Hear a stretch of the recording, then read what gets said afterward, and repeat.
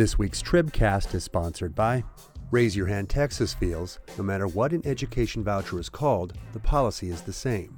Vouchers divert public funds to private schools and vendors. Find out more at raiseyourhandtexas.org.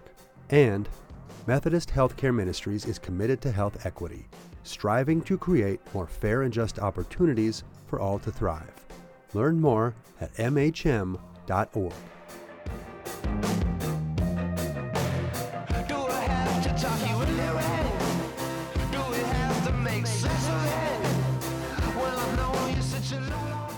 Hello, and welcome to the Texas Tribune TribCast for July 7th, 2023. I'm Alexa Uda, a reporter for the Trib, filling in for Matthew, who is on some well-deserved time off this week. Today, we're talking about the heat, not just about how hot it's been in Texas lately and the deadly implications of that, but what this means for our state in the long term, as climate change shifts the entire range of Texas heat upwards. Joining me this week is Erin Douglas, the Tribune's climate reporter, whose beat covers the impacts of climate change, including extreme heat, drought, and hurricanes. Hi, Erin. Hello. So we are chatting at the end of the week, during which we saw the hottest day on Earth since at least 1979, and potentially in much farther than that. It was a pretty awful and oppressive June. The heat wave we were stuck in, which seems like it's finally eased, ushered in essentially a public health crisis. And all of this comes the summer after heat-related deaths in Texas reached a 2-decade high last year during what up to then had been the state's second hottest summer on record. Can you walk us through what was going on and why this heat, even in a state like Texas, felt so unrelenting? Sure. Yeah, so this summer is not expected to be abnormally hot because we are transitioning right now into an El Nino. Last summer, we were in a La Nina pattern, which is essentially like a big weather pattern caused by the oceans. But basically, what it means for Texas is that La Nina tends to bring us drier weather, and that tends to exacerbate heat. And so last year, when we had that record hot summer, we were in a La Nina pattern. And so we thought heading into this summer that it would be a little better. But then we had this big heat dome event happen. And essentially a heat dome is a weather pattern. And so what we had was, more than 3 weeks of 100-degree temperatures stretching across the state, shattering records, prompting all these excessive heat warnings. And heat waves are very dangerous because they were so big and they last for so long. And they affect a huge area, as we saw, like thousands of miles. And they most often occur in the summer when we have very weak circulation in the atmosphere and not a lot of energy. And so weather patterns just tend to kind of just sit on top of you. And so, one reason you might hear it called a heat dome is because the air is essentially shaped like an inverted stadium, and the warm air gets trapped above an area with a lot of pressure forming, and that pushes the air downward. So the air is sinking, compressing. And as that air is pushing downward, it warms up. Is like a thermodynamic relationship, right? And so because there's so much pressure pushing downward, it's also squeezing out any chance for clouds to form to kind of break up this weather pattern. And so they tend to stick around for a long time, as we saw. And, the other issue with heat domes is that usually we get a break from the heat in Texas when the sun goes down at night. But in this type of weather system, the air keeps compressing at night. It doesn't stop when the sun goes down. And so it continues to create more and more heat even in the nighttime. So that's basically what happened the last couple of weeks. Yeah, I'm not sure I had ever even heard the term heat dome before this, and that inverted stadium is actually a really easy visual to really understand that. There was a line in one of your recent stories that is probably just sort of basic knowledge to people like you who sort of think about this all day as part of your job, but I found it really astounding and really saddening that heat is already the most dangerous type of weather, typically killing more people annually than hurricanes, tornadoes, or flooding. As we think about the events of the last few weeks and this heat dome and the impact of these sort of weather events on folks and the sort of deadly implications of that.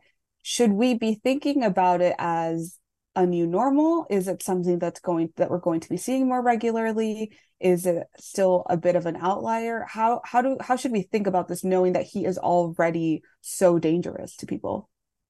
Yeah, heat is extremely dangerous. And I think people take it for granted because it's kind of a silent killer in a way. And even trying to cover this extreme event, you hear some anecdotes of folks being reported who are dying in the heat, but it's hard to get an overall sense of the damage because there's not like a big flooding event where you can see literally see all the infrastructure damage.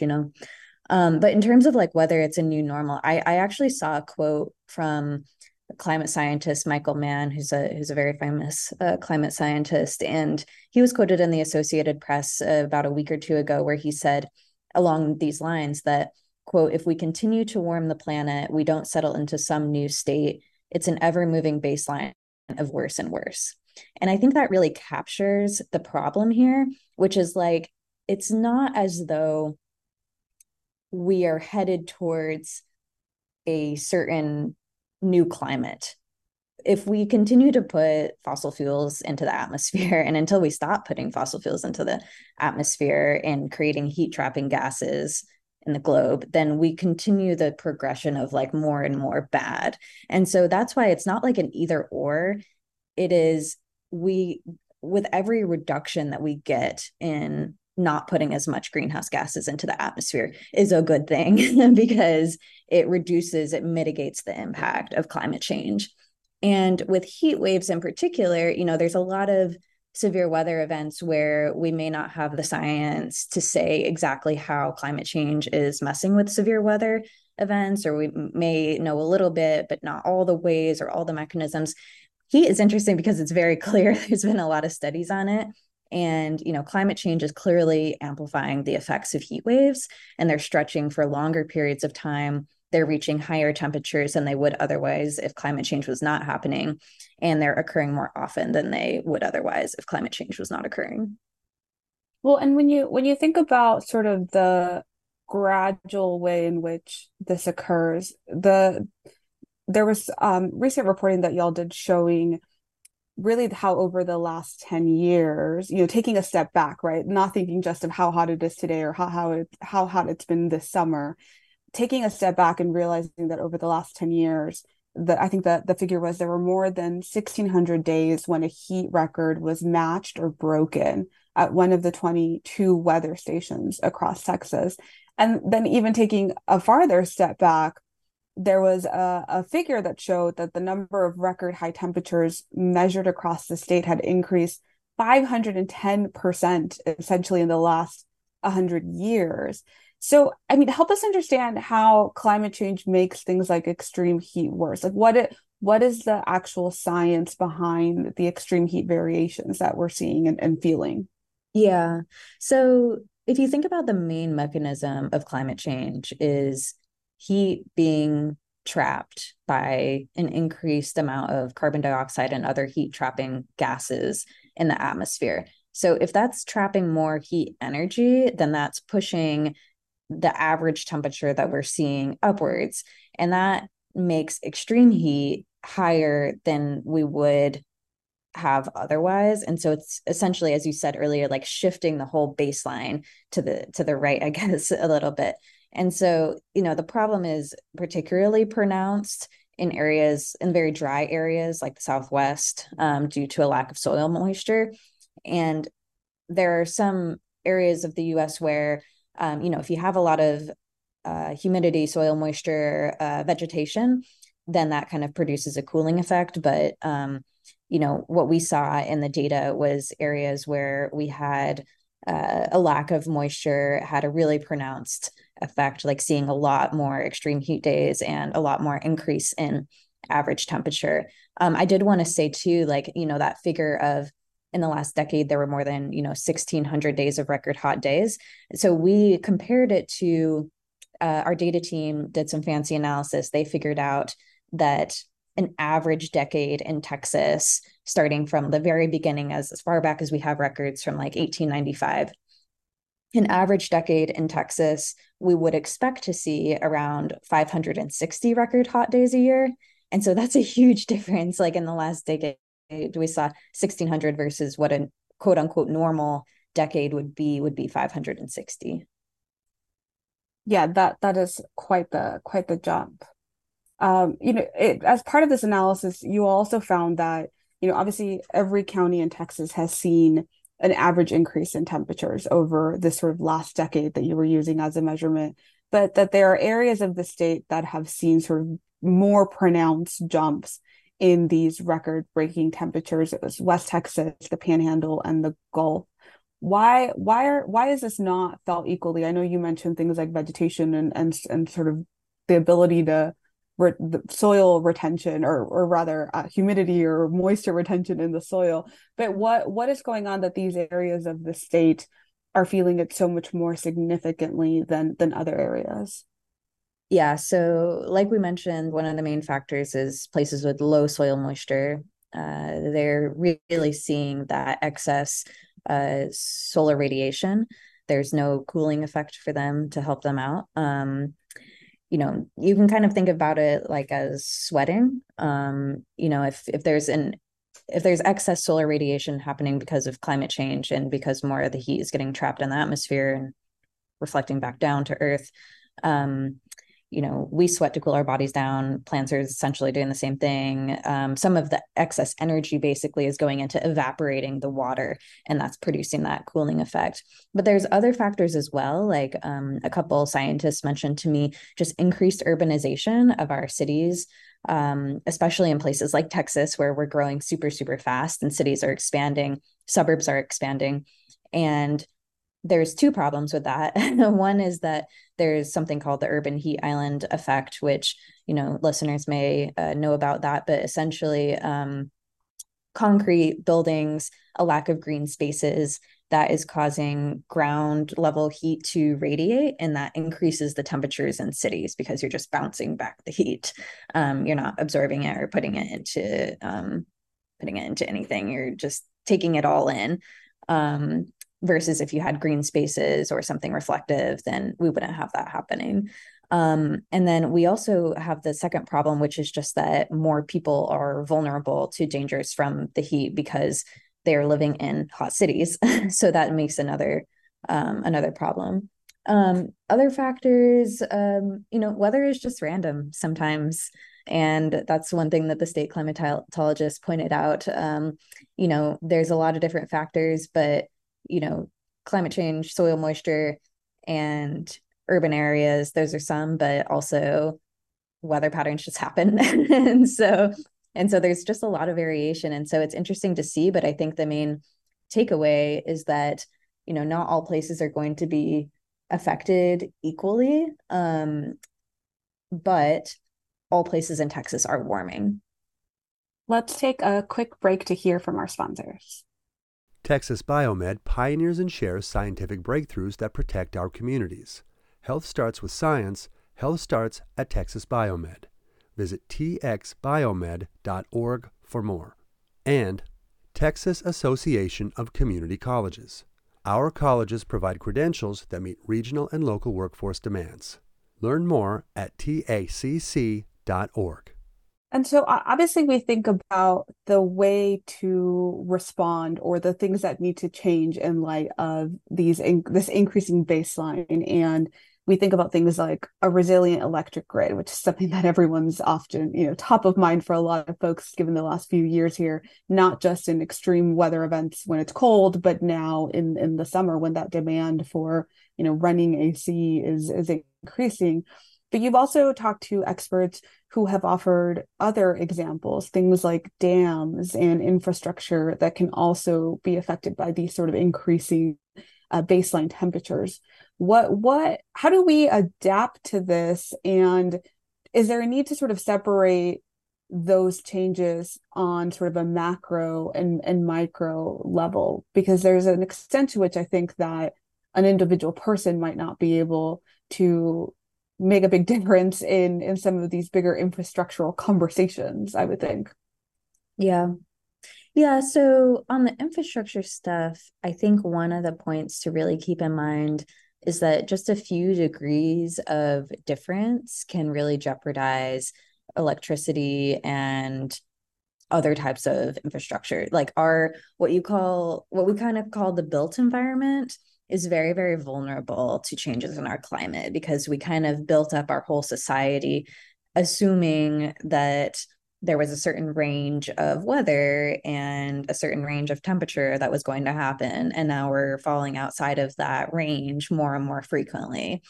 And so with the grid is, as you said, like very stressed by higher demand. When we see extreme heat, people crank up their air conditioning. At the same time, like higher temperatures are arriving earlier in the season. So it's not just that we're falling outside of the range of the temperatures, it's also that different there's different patterns in when we're seeing the high temperatures. And so that kind of makes a smaller and smaller window for power plants to make repairs or like make upgrades when they typically do that in the spring and fall, when they don't expect to see a lot of high demand. Now we're seeing high demand in the spring and fall because there's very hot temperatures around. So that's one problem. You mentioned the dams. A lot of dams are small, they're privately owned, they were built decades ago. Uh, One issue with climate change is just that, extreme rainfall events were less common when they were built. And so it's calling into question the structural integrity of dams. It's also just with drought, like on the flip side, having problems with, dams just not being filled and not being a reliable source of water supply for us here. I think the point about like splitting up the big like macro level infrastructure and the micro is really important because on kind of like the micro level, higher heat and like earlier heat than we're used to is affecting people on like a human individual level. For example, like we heard in Webb County where some of the heat related deaths were being reported a couple of weeks ago, was that, you know, the medical examiner there said, well, they heard that some people were going to fix their air conditioning unit, but they hadn't got around to it yet because we usually see this type of heat in like late July or August. And so, she was saying their county was caught off guard, like not just the government, but like individual residents were caught off guard by how extreme this heat was and how early in the season it was. So I think that's a really like key issue is like informing everyday people, just on an individual level that, you might need to do your summer preparations earlier than you did in the past. You need to be more prepared for higher temperatures than you've seen in the past. Even if you live in an already very, very hot area, it's getting more and more extreme. Sticking with the macro level part of this, we're still in a special session now, but we ended a regular legislative session a few months ago or weeks ago in which Texas legislators really largely ignored pleas for some of the critical reforms that environmental advocates had been asking for. Extreme heat in particular appears to have been sort of largely cast aside, or at least proposals that could have, made a difference or could have at least tried to address some of the extreme heat we're seeing and the effects on folks. We know things like droughts are worsened by higher temperatures, and instead it often seems like Texas is taking sort of more reactionary steps than preventative. Thinking about in the case of droughts, for example, spending millions of dollars to boost water supplies instead of having sort of these broader conversations about climate change and what the state needs to do.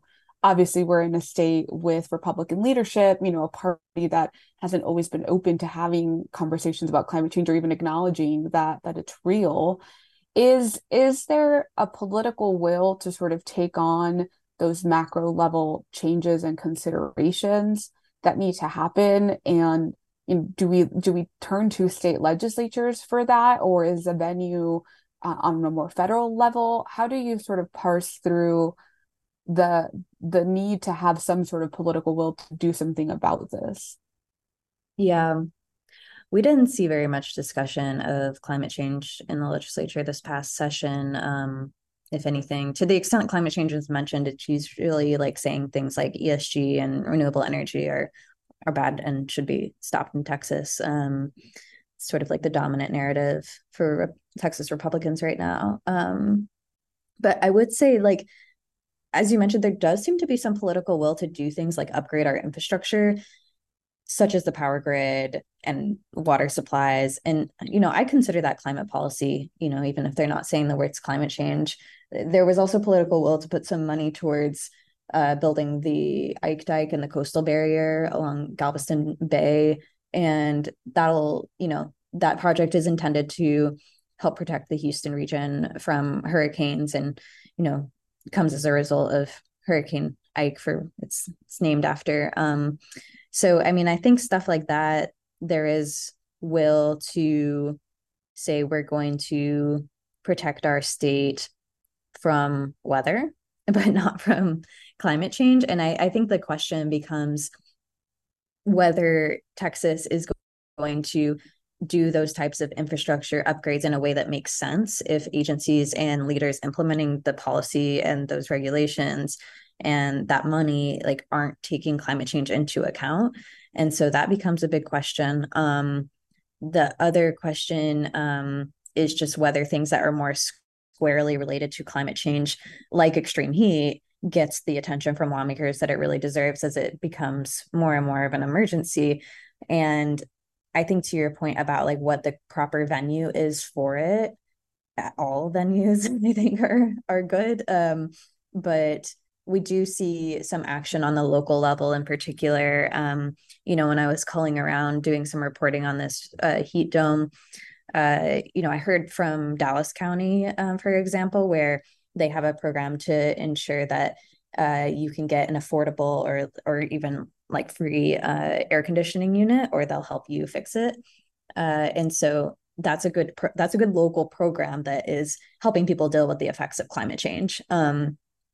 There are cooling centers that local governments like to implement, but a lot of people don't use them or even know that they exist. So that's a more challenging policy with like mixed results, I think.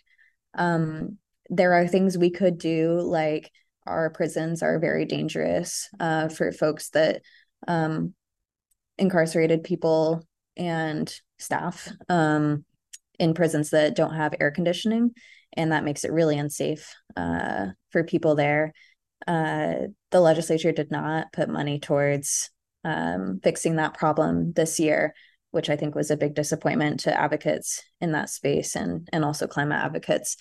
So it's a mixed bag. There's a lot of money coming down from the federal government that is going to try to address some of these things. And I think it kind of remains to be seen whether Texas is going to take advantage of it and like apply it in a way that makes sense for the state in the context of climate change.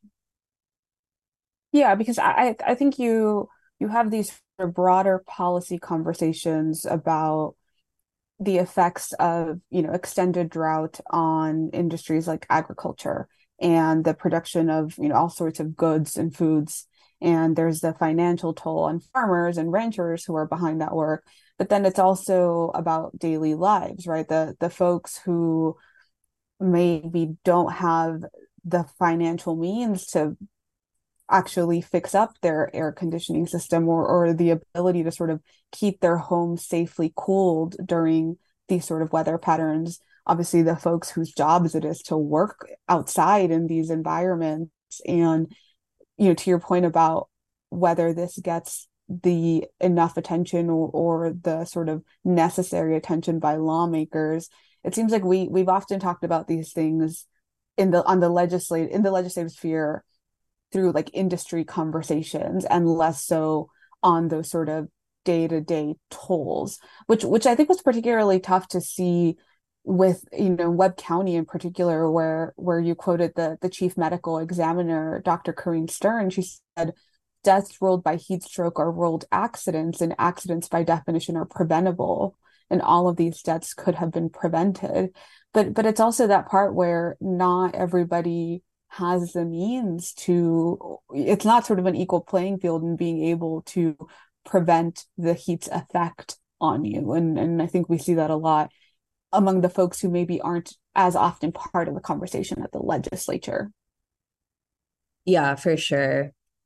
I think that the the quote from the medical examiner is really poignant, because again, uh, heat kills more people than other weather events annually, and with the heat getting worse and worse in Texas, I think that we will see more and more deaths. We're trying to get better about tracking it too.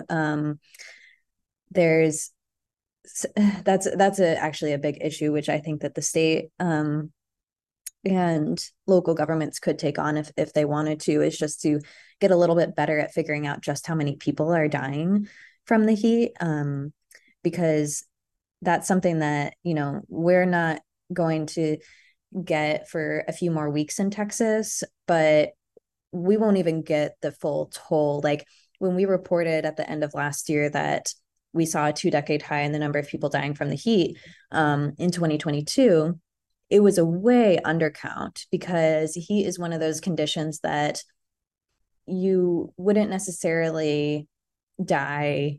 Your death certificate wouldn't necessarily say died from heat stroke.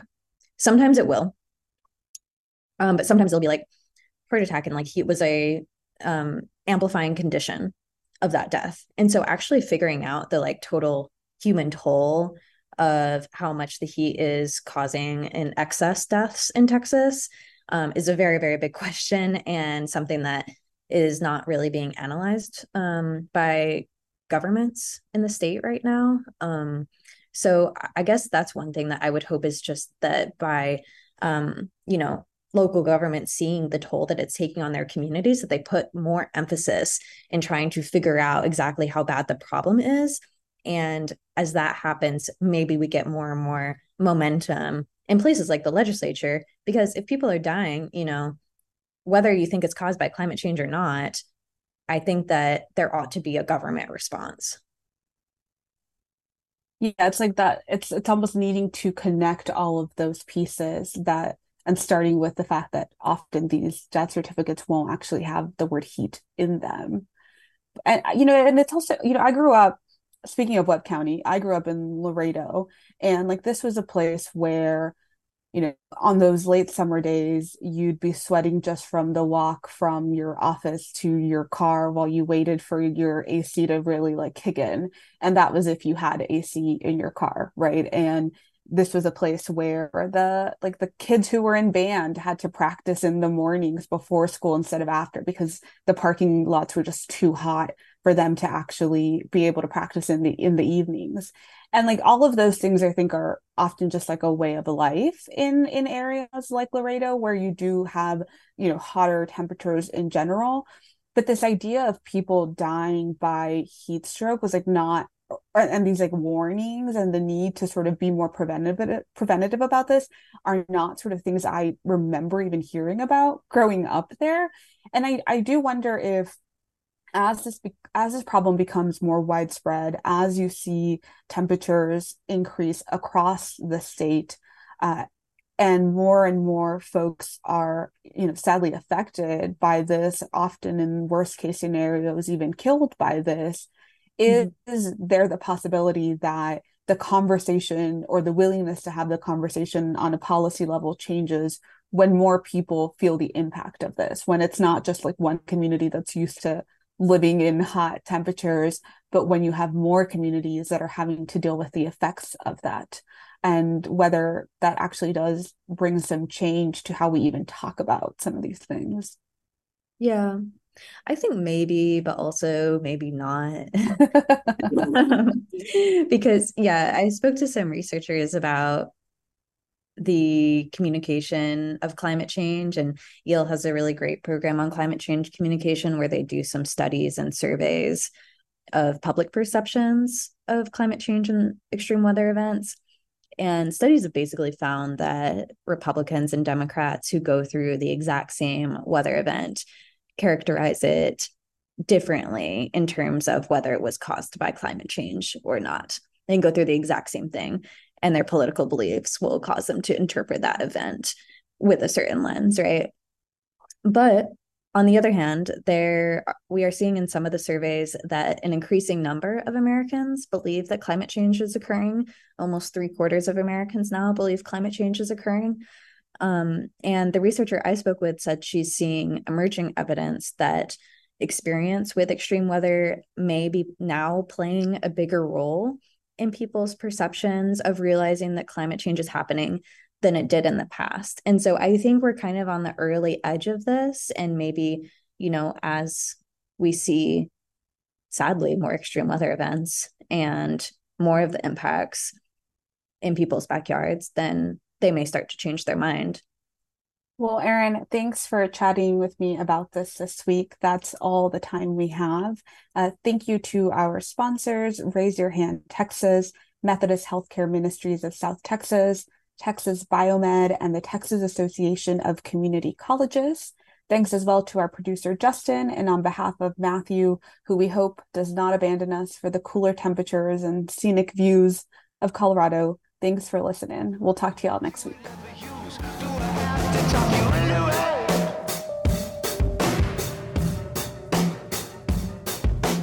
Hear from Colin Allred, Barry Weiss, Douglas Brinkley, Mary Trump, and many others at the 2023 Texas Tribune Festival, happening September 21st to the 23rd in Austin.